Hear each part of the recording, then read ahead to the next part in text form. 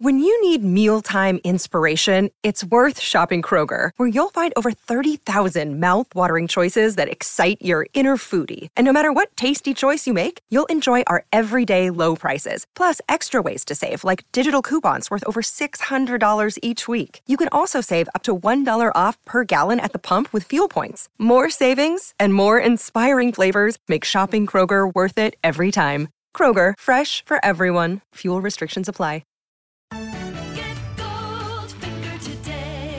Here's the scenario. You've been injured in a serious accident. The doctor says your recovery could take months, maybe even years, yet your insurance company is denying your claim every step of the way. If something like this happens to you, call me, Brian Goldfinger of Goldfinger Personal Injury Law. We have offices in Toronto, London, Peterborough, and now Kitchener-Waterloo. Visit goldfingerlaw.com and get us working for you. Get Goldfinger today. You know what I want?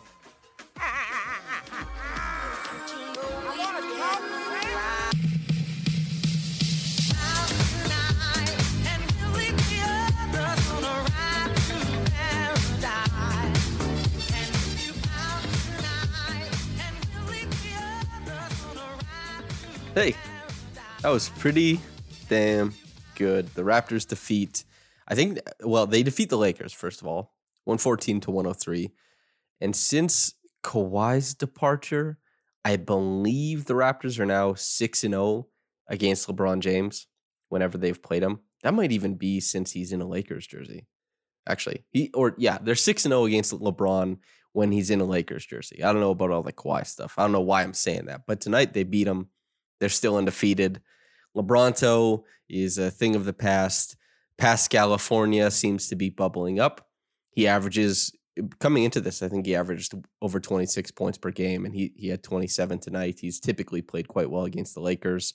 One of his biggest performances last year against the Lakers, one of his big performances that put him on the map early in his second team All-NBA year came against the Lakers, and that's probably just the correlation to more national or international media, I should say, paying attention to Lakers games. So if you beat the Lakers and you play well, you're going to be on way more radars than usual. And the Lakers fans might even start talking about you in other circles. But yeah, I mean, past California, obviously it's not the same. These are not playoff games, and it's not, Pascal isn't in contention for the greatest player of all time. But the Raptors are winning, okay? And they did this one fairly stress-free. There was a little bit of stuff at the end. For me personally, at no point in this game did I think that the Lakers were coming back. I think they got within 9. I think that was on a phantom 3-point call, actually, where it was Precious Achiuwa genuinely did not touch Carmelo Anthony. And I guess Carmelo reacted like a little bit weird. Maybe he thought that his landing zone was being infringed upon, so he adjusted midair, but there was no contact made, and it just looked like nothing to me. But anyway, they got within 3, and the Raptors didn't really let anything progress from there. But they had them at arm's length the whole night, and not even at 12, 15 points, but a lot of the night you're looking at 18 to 24. It was truly dominant, and it started at the outset where Scotty Barnes came out, scored 15 points in the first quarter. Pascal, I think, had 9, if I remember correctly, but the Lakers tried to get away with playing really small. Like their center in this game was, LeBron was the listed center, and your power forward was Stanley Johnson, who only played 15 minutes. You had Austin Reeves at small forward. This is a really small team, and one of the main tenets of the Raptors offense this year is the, in quotations, expose him type of offense where you get a mismatch because you're so big in the middle of the lineup that suddenly, Scotty Barnes, Blake Murphy. I tweeted out during the game, I was like, Scotty seems like the next guy where everyone will be like, why is he listed at 6'9"? He's 7 feet tall. Isn't this obvious? The Kevin Durant quandary. And Blake responded by saying he's listed at 6'7", to which I said, I guess it's already happening because there's no way Scotty's 6'7", by the way, but he was huge in there and just absolutely dominated, whether it was Reeves, Stanley Johnson, LeBron, Westbrook, Monk, whoever was trying to D him up. It did not go well. And the insatiable taste for the rim that Scotty has and his ability to always square up really means that, of course, he can go up bigger guys, but always being able to get square, and his touch at the rim has just been so great this year. It means that small guys are just under him and they are pinned under him, and he can go up at the basket anytime he wants. And that was something that you really felt in the early parts of this game. They started out on a 19-2 run, and they just blew the game wide open, largely because of Pascal and Scottie. Scottie a little bit more prolific as far as the scoring sense, Pascal a little bit more prolific as far as bending the defense, making plays off of it for his teammates. They dominated them on that end. And then the length on the other side of the ball, Precious Achiuwa was really great in the middle of the floor to start the game out. I think they started out 0 for 16 from 3. So this is the Lakers team that went small, had, the Raptors overhelp on drives. This is something that everybody knows who's watched them this year.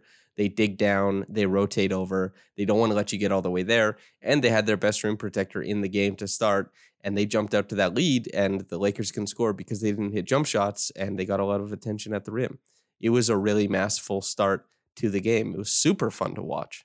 And I know some people, there's a big conversation today between fans and between some writers that, are active on Twitter, and, whether it's like national guys in the US media or Raptors fans or Raptors writers, there was a lot of discourse about the Rookie of the Year race. And obviously Raptors fans think that Scottie is in the lead and that Scottie should win. And that's totally fair. Scottie has played well enough that basically in any year of the NBA, he'd put himself in the conversation. He's been that good. He's been awesome.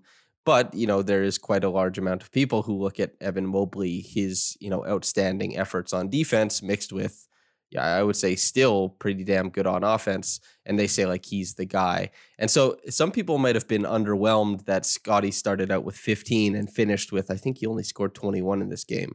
And I say only 21, which is a great game, but only 21 relative to, bursting out with 15 points. And they're like, well, why wasn't he featured more? Why didn't he get these opportunities? And this is rookie stuff. And so if you watch this game, I don't think it's about him being less aggressive. I don't think it's about the team, neglecting him or anything like that. The Lakers decided to prioritize stopping Scottie at the point of attack more often. This means that he was shaded. This means that he saw different defensive matchups. And this means that shaded at both levels, at the top, at the point of attack, they're shading the drive so that in the middle of his attack, he might get that dig down.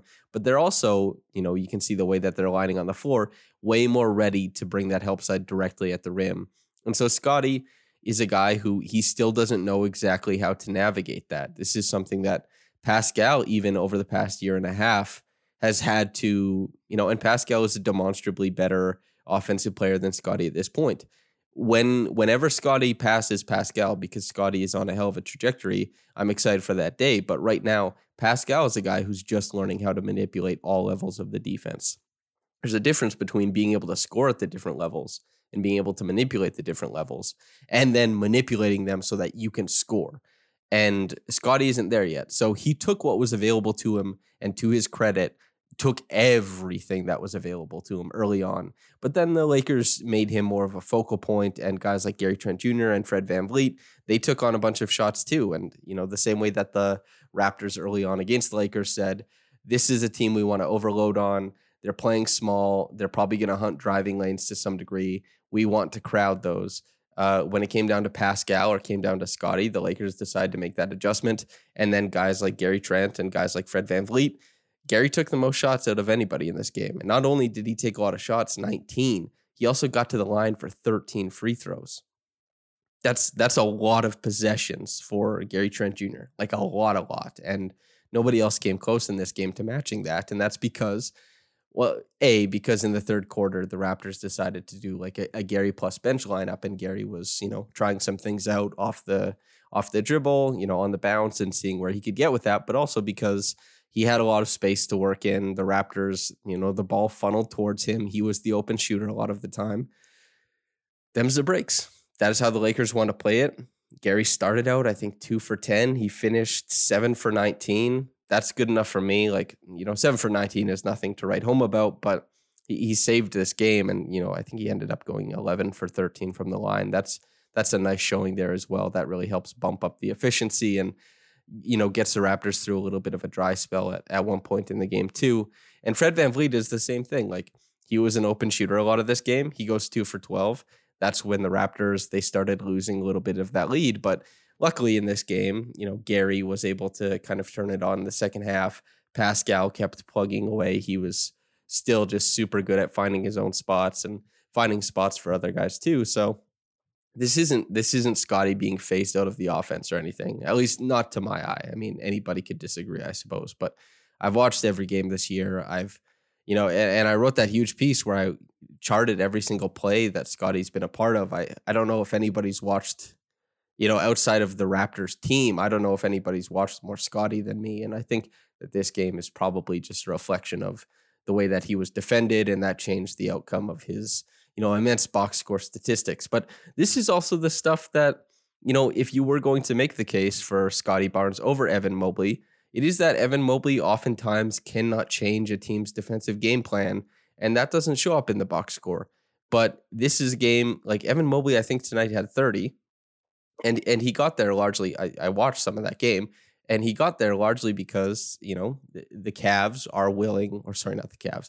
The Clippers are more willing to leave Mobley alone to, prioritize stopping other players. And like Darius Garland having 13 assists in that game is also of note, that he's getting Mobley the ball in those spaces. And so I'm not making it about Mobley or Scottie, just saying that just because Scottie didn't blow up the box score and, the 15 points in the first quarter didn't translate to 60 points overall in the game, he effectively changed how the defense was playing the Raptors.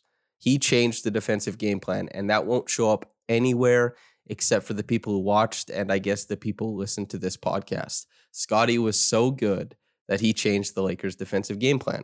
That's a hell of a thing. That won't show up anywhere, but that's a hell of a thing, and it's something that he deserves a lot of love for. So I really enjoyed his performance, and I thought he did great. And the little, the role that Gary played by just being like a volume shooter and a guy who's getting a lot of touches and, dragging the Raptors through some parts of their slower offense, that was great to see as well. Even if it was inefficient, it's nice to see it came out looking decent, and especially since he shot better in the second half. Chris Boucher, Precious Achiuwa, different types of output as well, but still both very, very important. Boucher's plus minus isn't as sexy as Precious is in this game because he wasn't part of that huge run to start the game, and he was also a part of the less than desirable third quarter run where Gary Trent had to lift up, and Birch and Banton and even Thad were in there and that kind of stuff. Those lineups where they wanted to get guys some rest, which didn't exactly work out. Like Fred ended up playing 40 minutes, Scottie ended up playing 39, but I digress. And I guess I'll touch on Fred. It's good that other guys are, like, he didn't play against Denver. He played 40 minutes tonight, but it was 11, 7, and 7, and it was 11 points on, I think it's probably 18 used possessions. That's not great for anybody. And, I don't want to get too much into used possessions or whatever, but there are some spaces where you can tell he doesn't quite have the burst where he has earlier in the season. And this is a player who looks like he's been a little bit run down. Anybody who's watched a team that's led by, a small guard, the engine of an offense, and, in Fred's case, even a little bit of the defense, he's battered and bruised. And so I do wonder what this looks like going forward, if there is a point where he does get back to, because he was punching up at like an all NBA caliber season. And I don't know what that certainly isn't something he'll be considered for right now just because of this stretch of play.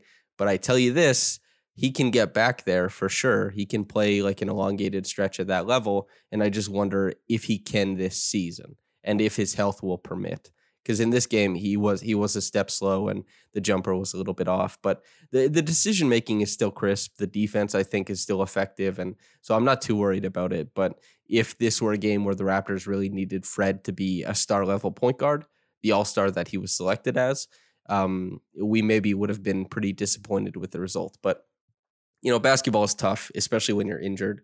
And, OG Anunoby is also in a situation where I guess Nick Nurse alluded to the fact that he may have to get another surgery or play with his finger that hasn't fully healed. And, a lot of people talk, or a lot of players talk about playing with finger injuries because finger injuries are so prevalent in the NBA just because, the medium with which you interact with the ball most often is with your hand.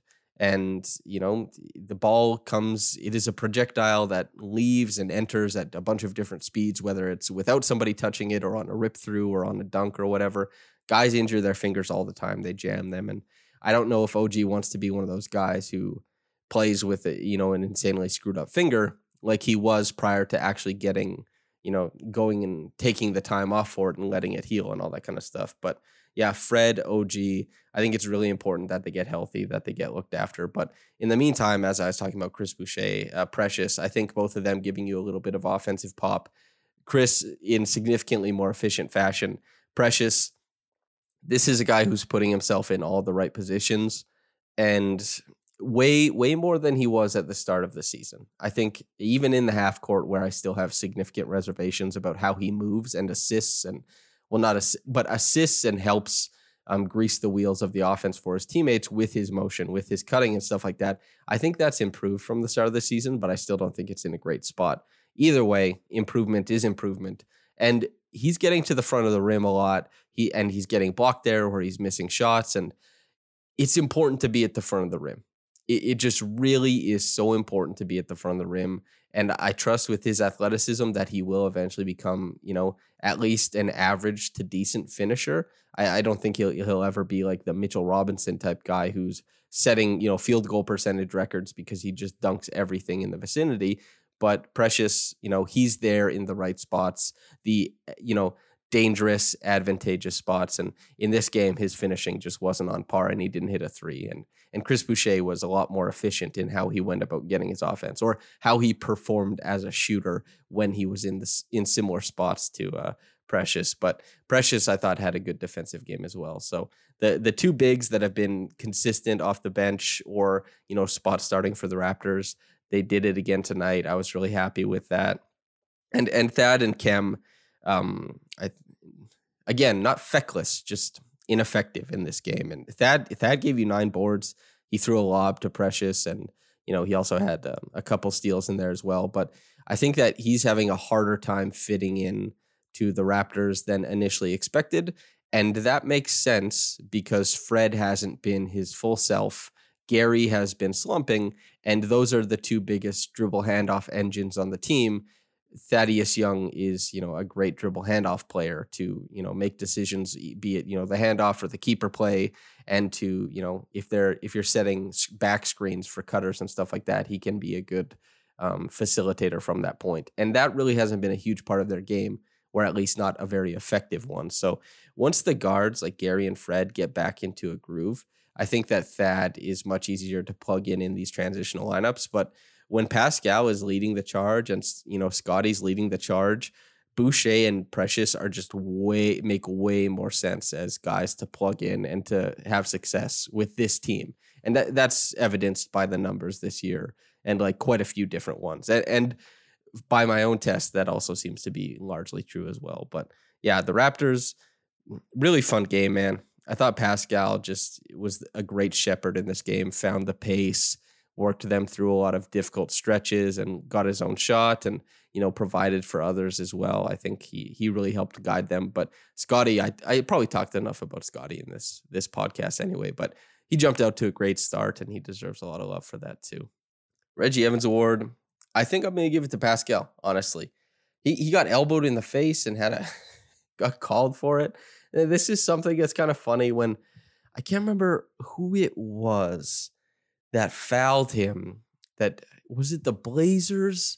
He got seat belted. A guy reached way across him, and then Pascal did the rip through with the arm to get the arm off of him, which is a play that refs largely in the NBA will either just let go or they'll call a foul on the defensive player. And in clutch time, I believe in the last 2 minutes, Pascal got called for an offensive foul. Oh, wait, was it Miami? Was it Gabe Vincent who reached in on him? I think it was. But he's had quite a few different like really questionable fouls late in games. And LeBron James, he didn't mean to, but it was an inadvertent elbow to the face, and Pascal didn't touch him anywhere else. He just happened to be in the vicinity of the elbow, and the elbow, exited LeBron's sphere, let's say, and he got hit in the face, and he got called for a foul. And then it was kind of funny. He came down the next possession, was driving, and Wayne Ellington reached in on him.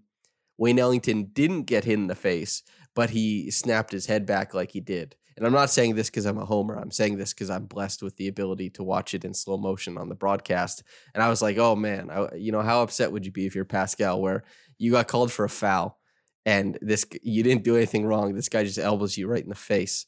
And then on the other side, a guy fouls you and then pretends like, he got hit in the face. It'd be kind of funny. But yeah, this game, Pascal, I think the 11 boards, the endless work as an offensive creator, I thought that he was tremendous in this one. So hell yeah for him.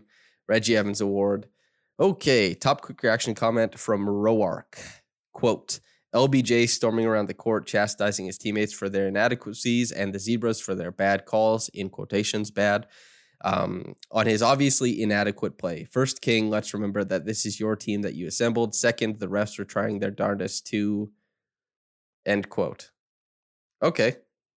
I'm not sure if there's more to that, the refs comment, or if you're going to allude to maybe the refs wanted the Lakers to win or something like that. I wouldn't agree with that, or anything remotely near that. But I will say that you're absolutely correct that LeBron has significant agency as to how the teams he plays on are built, and that hoisted by his own petard would be the term I would think of, because this team is inadequate. And LeBron, I think, especially offensively, has been largely just a super great player this year. Alvin Williams touched on it on the broadcast, how LeBron missed a shot and then didn't run back on defense. LeBron's defense has been really, really bad this year. His overall compete level on that end is really bad. And, I understand why, because at this point, you can tell that there's some... He understands the accolades. He understands the counting totals of his own points, assists, rebounds, and stuff like that, that there is, some sort of soulless husk of just going out there and getting numbers in these games where his team isn't good enough and he's no longer the LeBron of old to just carry these guys night in and night out like he did with, the Cavs in certain playoff series over certain stretches of the regular season. And it's definitely, he was upset in this game. There were probably 4 different occasions where he was very, very animated, and I'm not sure if any are going to become memes. I mean, it's definitely possible, but you're definitely picking up on something correct there, Roark. Thanks for writing in. Listener, thanks for listening in. I hope you enjoyed it, but whether you got into it in the morning or at night, have a blessed day and goodbye.